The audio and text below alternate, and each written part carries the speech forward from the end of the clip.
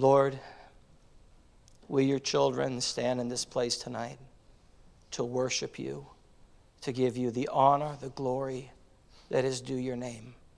Thank you, Father, you have inhabited the praises of your people tonight.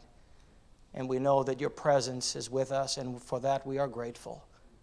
So, Lord, as we spend a few moments opening your word, please, dear Father, may your very heart be heard by your people, in spite of the messengers, these frail men who will open your word.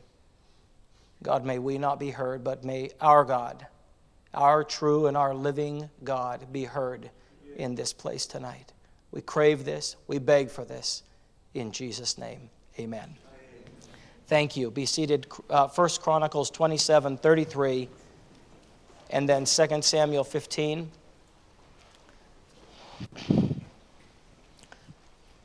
1 Chronicles chapter 27.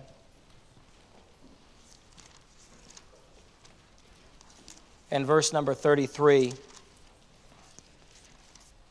I feel that the messages may be, at least it feels to me, a little bit strange. But I believe that God has something to speak, and I pray that he'll help me to share it. 1 Chronicles 27:33. We began the meeting on Saturday evening with a small group. It's a pleasure. Thank you, everybody that's contributed to the music, the instrumentalists. Amen. And most of the music group got here Saturday, practiced with Brother Danny Thomas for several hours, and we had a little service, and then it built yesterday. Brother Scott preached a beautiful truth on Saturday evening about connections, intersections.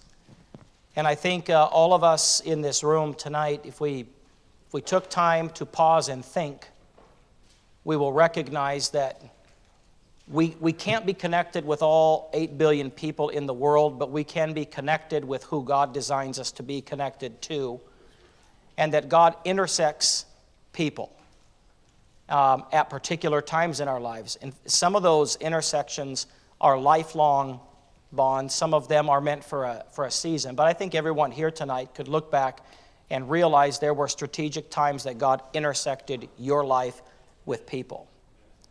Sunday morning, we talked on the theme of the conference, recalibration. And we talked about how almost everything that measures anything, whether it's measuring with medical equipment, whether it's speedometers, whether it's compasses, whether it's the sight in a gun, everything has to get recalibrated.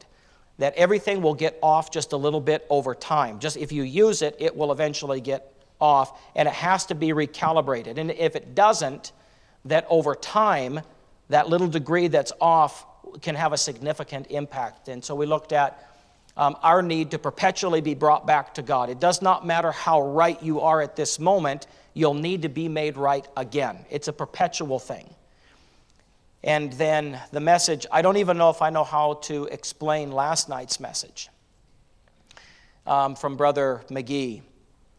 But what I understand from the message last night, through the message, through experience, and through the Word of God, there are times when God allows you to be taken to very dark places. God will allow Satan to sift you like wheat. Amen. But I love how it was said last night, a quite lengthy description about how wheat is sifted from as it's harvested to how it's crushed to how it's winnowed to how it's stamped on. But when you're done with all the breaking of the wheat, then you bake bread out of it. And I just love that thought, Brother McGee, when Satan was done with everything he did to Peter, the Lord said, when you're done with all that, there's a conversion, and you're going to feed the brethren. I'm going to bake bread out of what Peter goes through. It's beautiful. So tonight, I guess the Lord knows how to tie it all in, so I'll leave it with him. 1 Chronicles 27:33. And Ahithophel was the king's counselor, and Hushai, the architect, was the king's companion. There is very little said about Hushai in the Bible. Very little. In fact, he's only mentioned here in the Chronicles as what role he played. And to King David, he was the king's companion. And later on in 2 Samuel, where we'll be reading shortly if you want to migrate over there, he will be called the king's friend. And there is a particular role that he is going to play during this season where Absalom, David's son, has betrayed him and taken the kingdom from David, and Hushai, the king's friend, is going to be there for him at this critical moment. We don't really read about Hushai in David's childhood. We don't read about Hushai in David's journeys through the wilderness before he became king. We don't read about Hushai in many of the events that took place, but he was obviously there. If you were ever to be in a powerful position like a king, you are always going to be surrounded by people. If you're a president, if you're a king, if you're a prime minister, if you're a governor, if you're in any position of power, you will always have people around you. And it's very hard if you're in power to know the real motive of the people who are around you. Because men are ambitious for power. They're ambitious for a position. And so when you're a king, or when you're a ruler, or when you're in any kind of place of power, there's always this nagging question at the back of your mind: is this person who is my friend, are they actually my friend? Like, is this a true friend? I would say probably everyone here tonight has experienced at one time or another a falling out with someone that you really believed with all of your soul was a friend. You believed it. And then at some point, there's some type of a scenario, there's some type of a trauma, there's some type of something, and it's really only perhaps when you're no longer the king. You understand, when a man leaves office and has nothing else to offer people around him, those who were piggybacking that powerful man to power, when he's no longer the pathway to power, the friendship just sort of fizzles out or it goes away. Everybody needs a companion and needs a friend. Amen. And if you have been fortunate in your life to have an authentic, genuine, fair weather, stormy weather, mountaintop, valley, success, failure, good time, bad time, friend that cannot be shaken, you are of the most fortunate person on earth to have friend. 2 Samuel chapter number 15. 2 Samuel chapter number 15.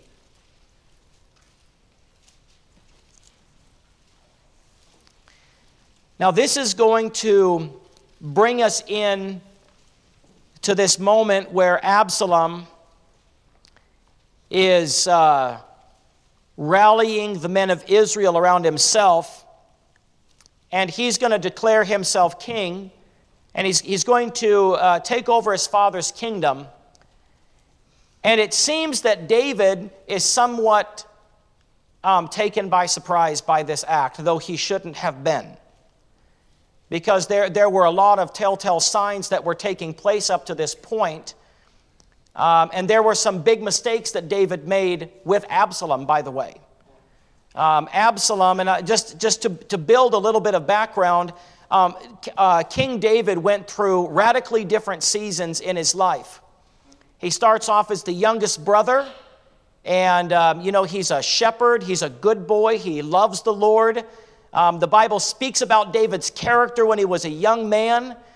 In fact, when the men of Israel realized that King Saul had this evil spirit that was being troubled, they said, we need to look throughout a land and we need to find a man that we could bring to somehow minister to the king. And they found David. And by the way, they found him before he killed Goliath.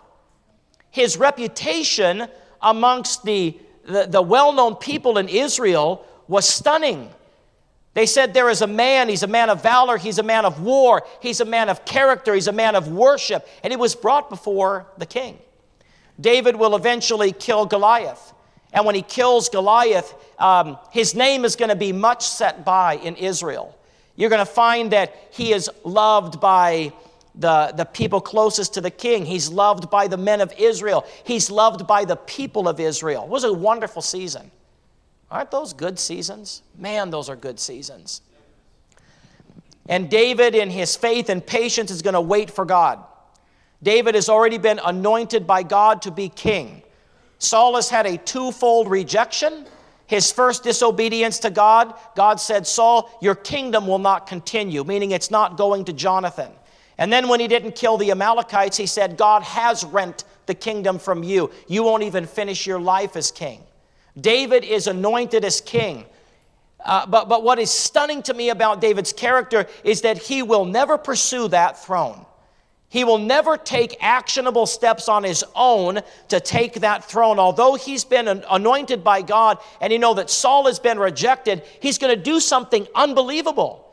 You see, when he's first brought to Saul, the Bible says that David loved Saul and ministered to him.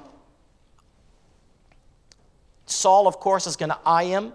At some point, it clicks with Saul. That's the neighbor better than me that God's going to replace me with. And then he begins to attempt to kill David. Of course, it doesn't work. God preserves him. But I think in David's life, there are a few very, very dark moments in David's life. There's a few moments. And the one that always stands out to me is when he and Jonathan are discussing whether or not it's safe for David to come back to the throne room, to the palace around Saul. And Jonathan says, go wait out in the field. I'm going to search out my father, and I'm going to let you know if it's safe to come back. Now, remember, this is what David has seen.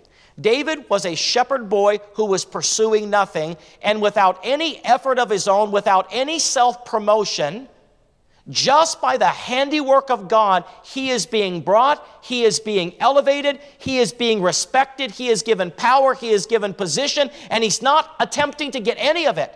And I could see that David is probably saying, God is bringing this to pass.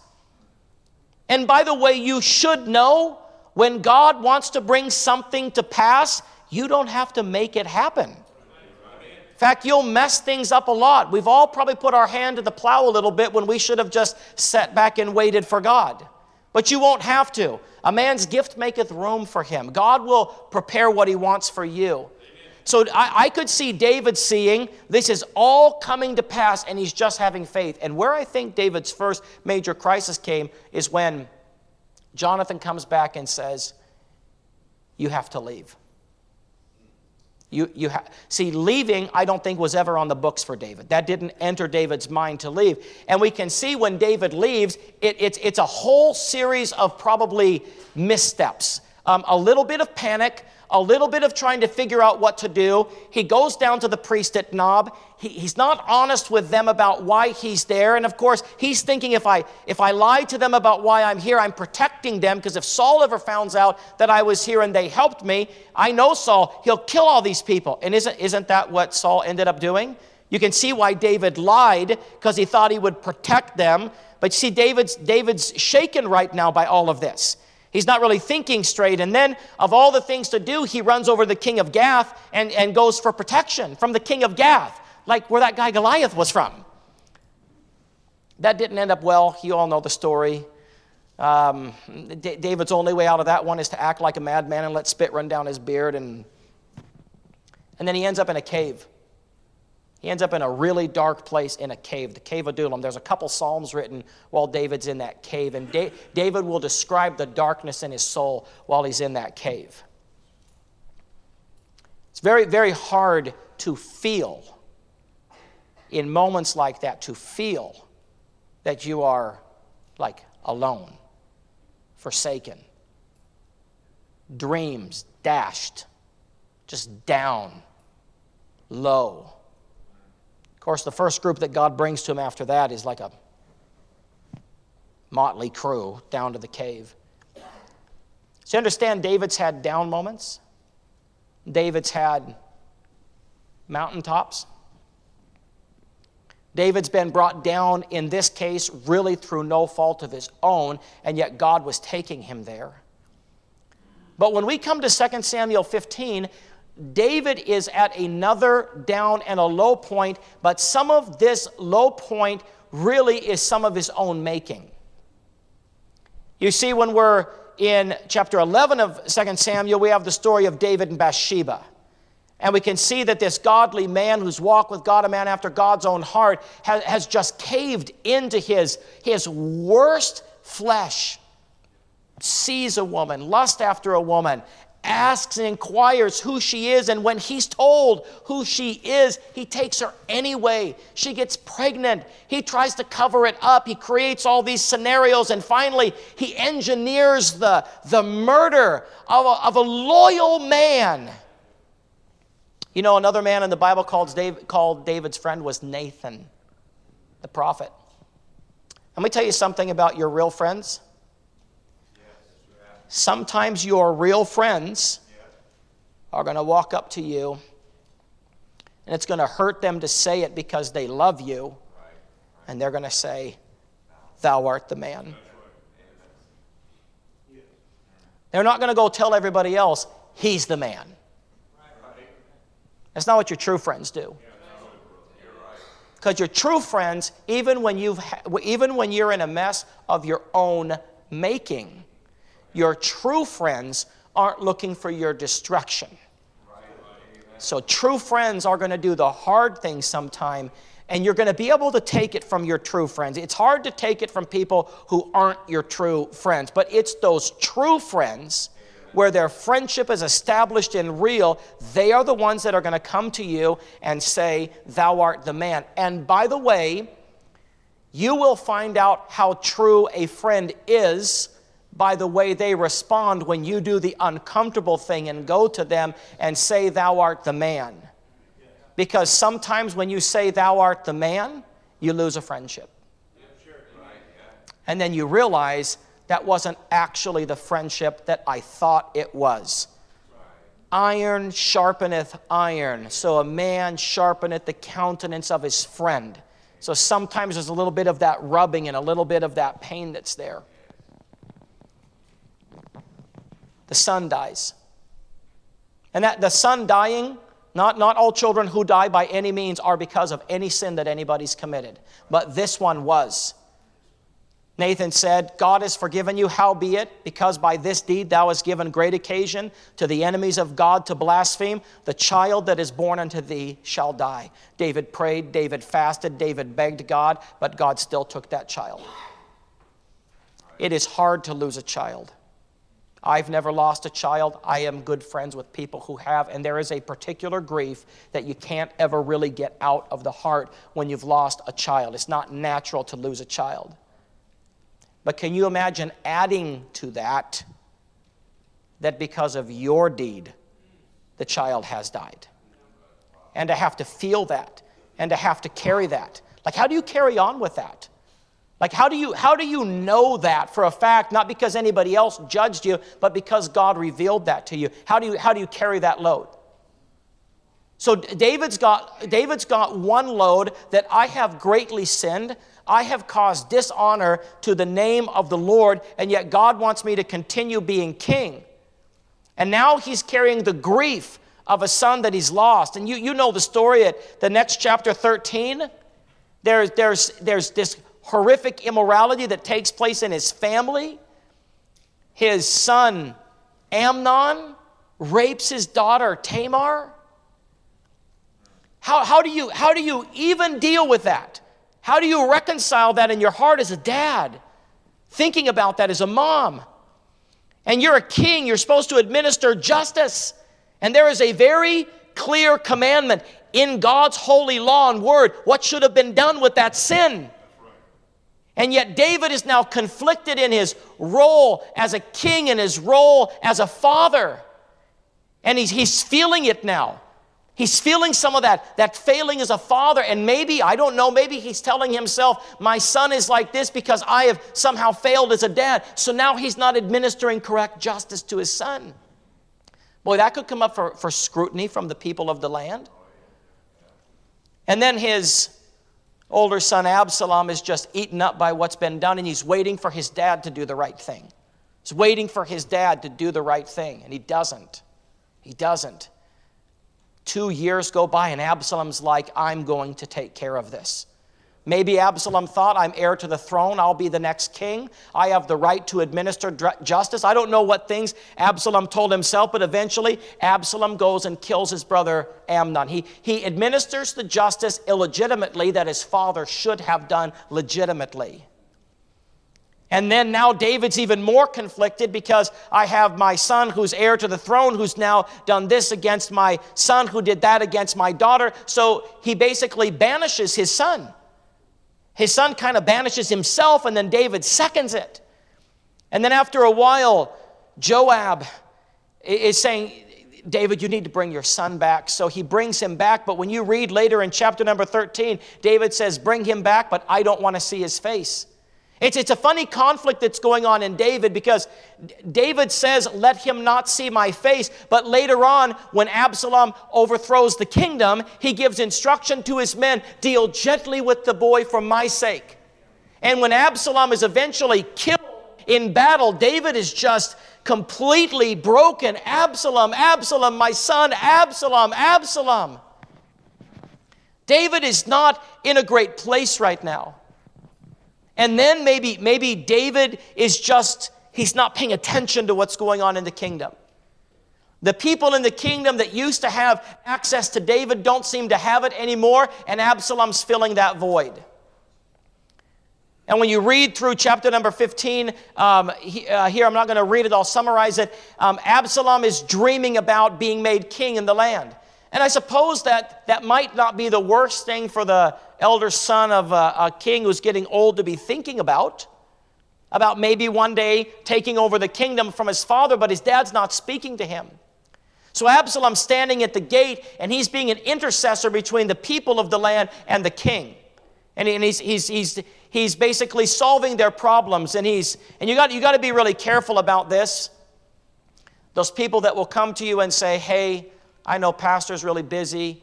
I know it's hard to get to him right now, but I've got all the time in the world for you. And thank God for multiple people who can counsel, multiple people who can visit. We need people who can teach and do all kinds of things. But you have to be careful about the motive of somebody who's actually just slowly looking for an inroad to get a place that they want to be. Be careful of that betrayal. So now this betrayal is taking place. And if you look down in chapter number 15, verse 6, it says, so Absalom stole the hearts of the men of Israel. Verse number 7 says this takes place after 40 years. So this means we're right now at the tail end of David's kingdom. Verse 10, but Absalom sent spies throughout all the tribes of Israel, saying, as soon as ye hear the sound of the trumpet, then ye shall say, Absalom reigneth in Hebron. And with Absalom went 200 men out of Jerusalem that were called, and they went in their simplicity. They knew nothing, not anything. Good men would be caught up in betraying David in their simplicity. It's not good to remain a simple man. You do need to pay attention to things that may be afoot around you. And Absalom sent for Ahithophel, the Gilonite, David's counselor, from his city. And the conspiracy was strong, for the people increased with Absalom. Now all this is happening, and David's not noticing. As if there was one more thing you could add to the trauma that David's been experiencing these last few years. There came a messenger to David saying, the hearts of the men of Israel are after Absalom. You know, there's a lot of things in that. It's not just that Absalom is leading a conspiracy. It's not just that Absalom is going to take over the throne. It's that when he blows the trumpet and declares himself to be king, the hearts of Israel are gone after him. You know, you could say it another way, David, you've lost the hearts of the men of Israel. I mean, just think for a moment. Just put all these things on yourself for a moment. You know, it's so easy to armchair another man's grief when you're not part of it. Like when you don't have to really allow these things to play out in your life. And David said to his servants that were with him at Jerusalem, arise, let us flee. This is the second time David will use that word flee. The first time is when Jonathan said, David, you need to leave. And it said he arose to flee for fear of Saul. And now here, 40-something years later, he's going to rise and flee from his son. For we shall not else escape from Absalom. Make speed to depart, lest he overtake us suddenly and bring evil upon us and smite the city with the edge of the sword. I love the heart of David even here. He said, we need to leave now and spare Jerusalem. Because if Absalom comes now, the city's going to get destroyed. Just me and my household and my servants, let's leave now. So he leaves. There's a very particular scene coming up here. I don't know if you've ever been to Israel or Jerusalem. For those of you that have, you've probably had the opportunity to be up on the Mount of Olives and looking down over the Kidron Valley to see the Temple Mount, where the temple was. He's going to leave with his household and with his servants, and he's going to go up the Mount of Olivet. I want you to, if you know that picture in your mind, I want you to picture, without all the modern cities and buildings and everything, just imagine a little road with a hillside with some olive trees. It says, the king's servant, verse 15, said unto the king, behold, thy servants are ready to do whatsoever my lord the king shall appoint. I want you to notice the groups that went with him. The servants went with him. The servants. Those who served the household of the king, the servants. And the king went forth and all his household after him, that's his children, grandchildren, and his servants. The king left 10 women, which were concubines to keep the house. The king went forth and all the people after him and tarried in a place that was afar off. And his servants passed on beside him, and all the Cherethites and the Pelethites and the Gittites. That's interesting. Those were his... You might call them his foreign mercenary armies. The Cherethites, the Pelethites, the Gittites from Gath, those are all Philistines. These are all people that have come to be with David. Very special men that fought for David, not even people of Israel. Then said the king to Ittai the Gittite, wherefore goest thou with us? Let's skip down. I don't want to read his whole part. Verse 23, and all the country wept with a loud voice, and all the people passed over. And the king also himself passed over the brook Kidron, and all the people passed over the way toward the wilderness. Zadok the priest, they carry the ark. Verse number 30. Look at this picture. And David went up by the ascent of the Mount of Olives and wept as he went up. Can I ask you a question? Have you ever been so down, broken, whether through defeat at the hand of a Saul or whether a defeat at your own hands? Please tell me you're not the person in here that doesn't know deep failure and deep regret. Have you ever gone that low? Can you? What was going through David's mind as he walked out the eastern gate? And he went down over that brook Kidron, And he walks up the Mount of Olives, and he's leaving again. He's leaving Jerusalem again. The first time he left is when Jonathan said, you have to go. And now after 40 years, after all this kingdom, there is the king, the end of his life. And what's he doing? He's walking out. And notice he's weeping. I want to tell you, brothers and sisters, there is a pain, there is a darkness,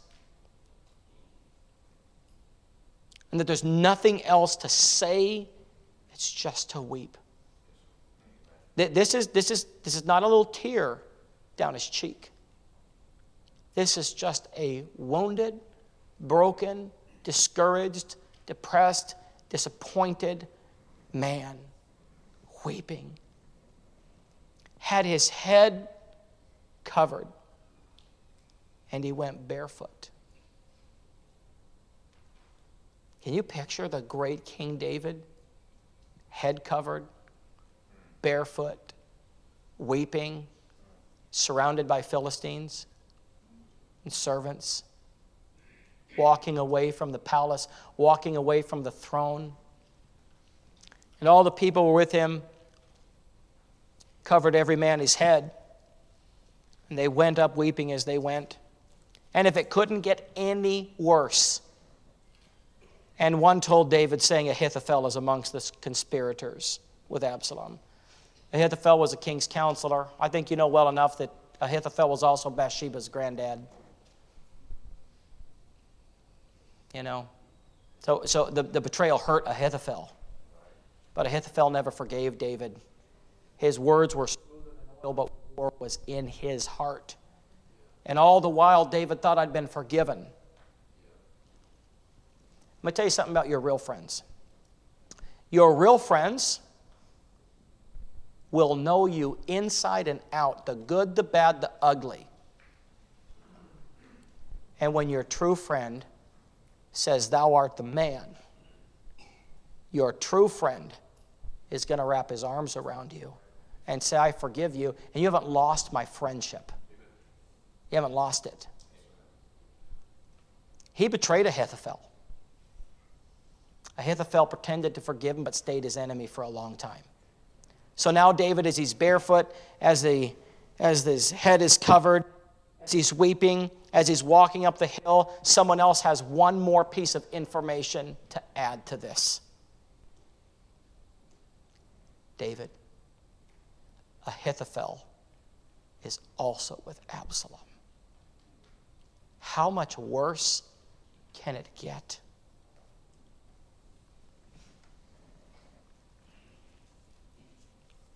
Verse 32.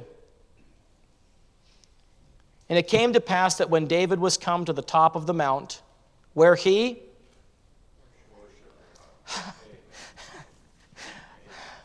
You know what?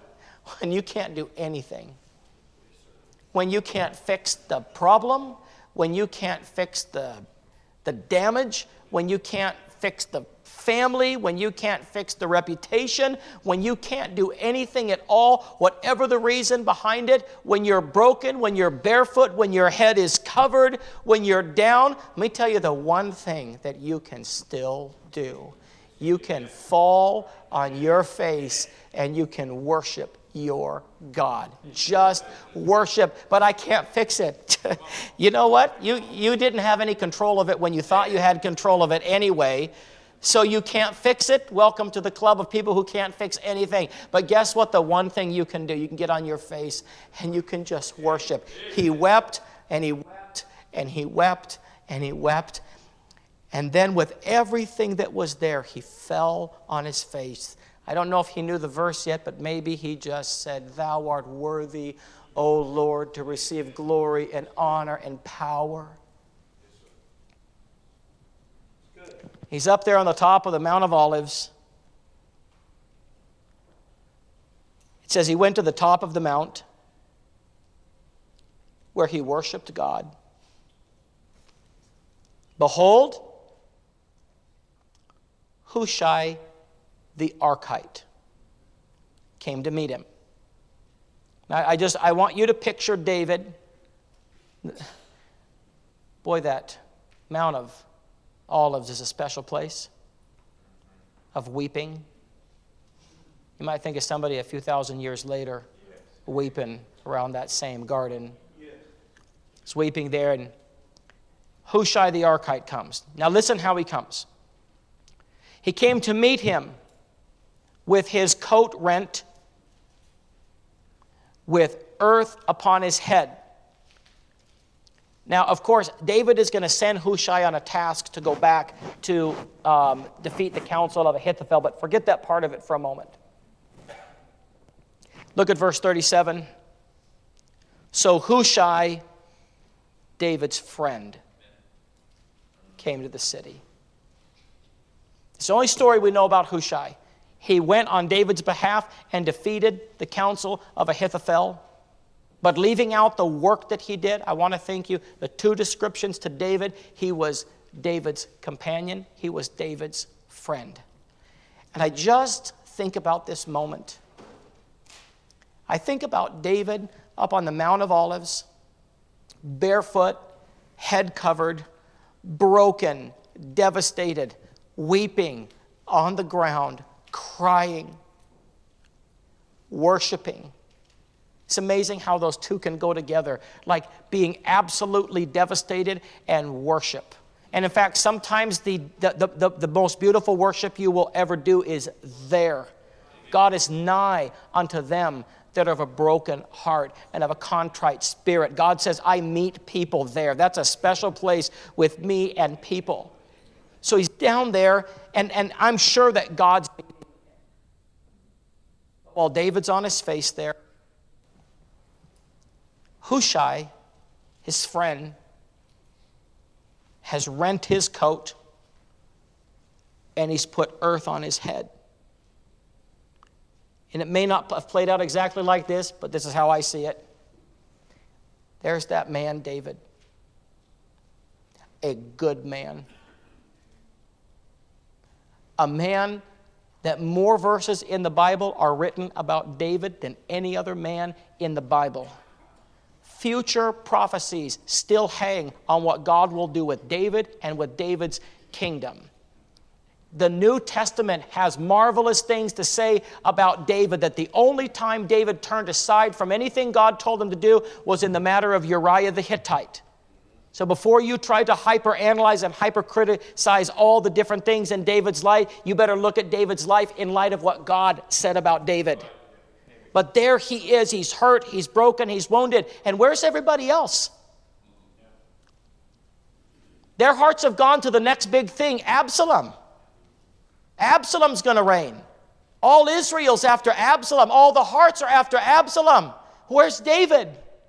Barefooted, head covered, broken, on the mount.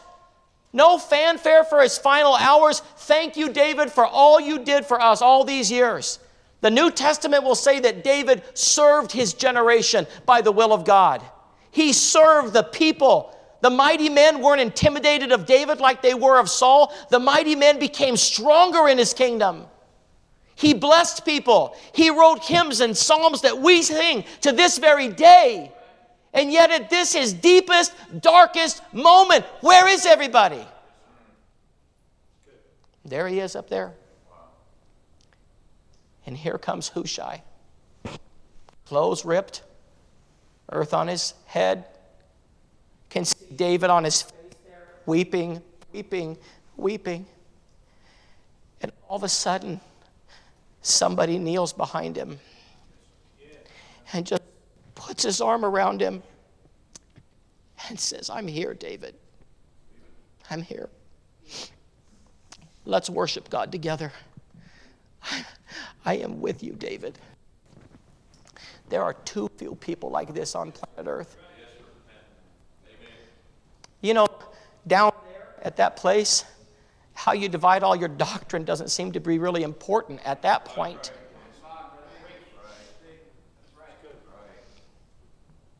Now, I'll just conclude with this.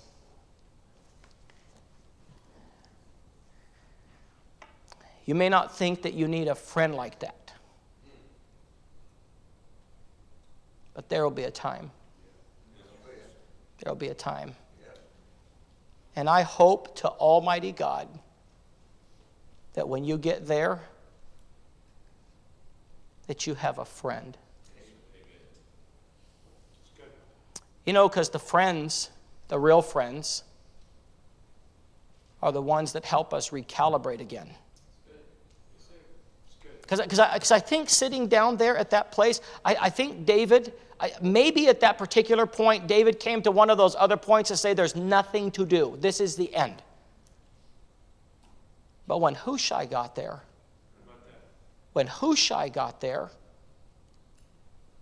David's like, well, maybe this isn't quite the end. I mean, he and Hushai got to praying together, talking together, and all of a sudden God said, hey, there's something else. This is not the end. But his ability to walk again, to stand up again, to believe again, to hope again. Okay, Hushai, why don't you go back there, and why don't you defeat the council? And Hushai said, I'll go back. I will get information. I will pass it on. And David's next leg of the race, because God wasn't done with him yet, he walked again because he had a friend. God help you, brothers and sisters, to not be so pious. Because until you've been broken a little bit, can't really relate, or just a little bit pharisaical about how we look at everybody who's down. But boy, once you've been down and God's used a friend to bring you back up, you know what you begin to pray for? God, make me a friend. Make me a friend. Thank you, Father, for this message and this time in Jesus' name. Amen. Scott.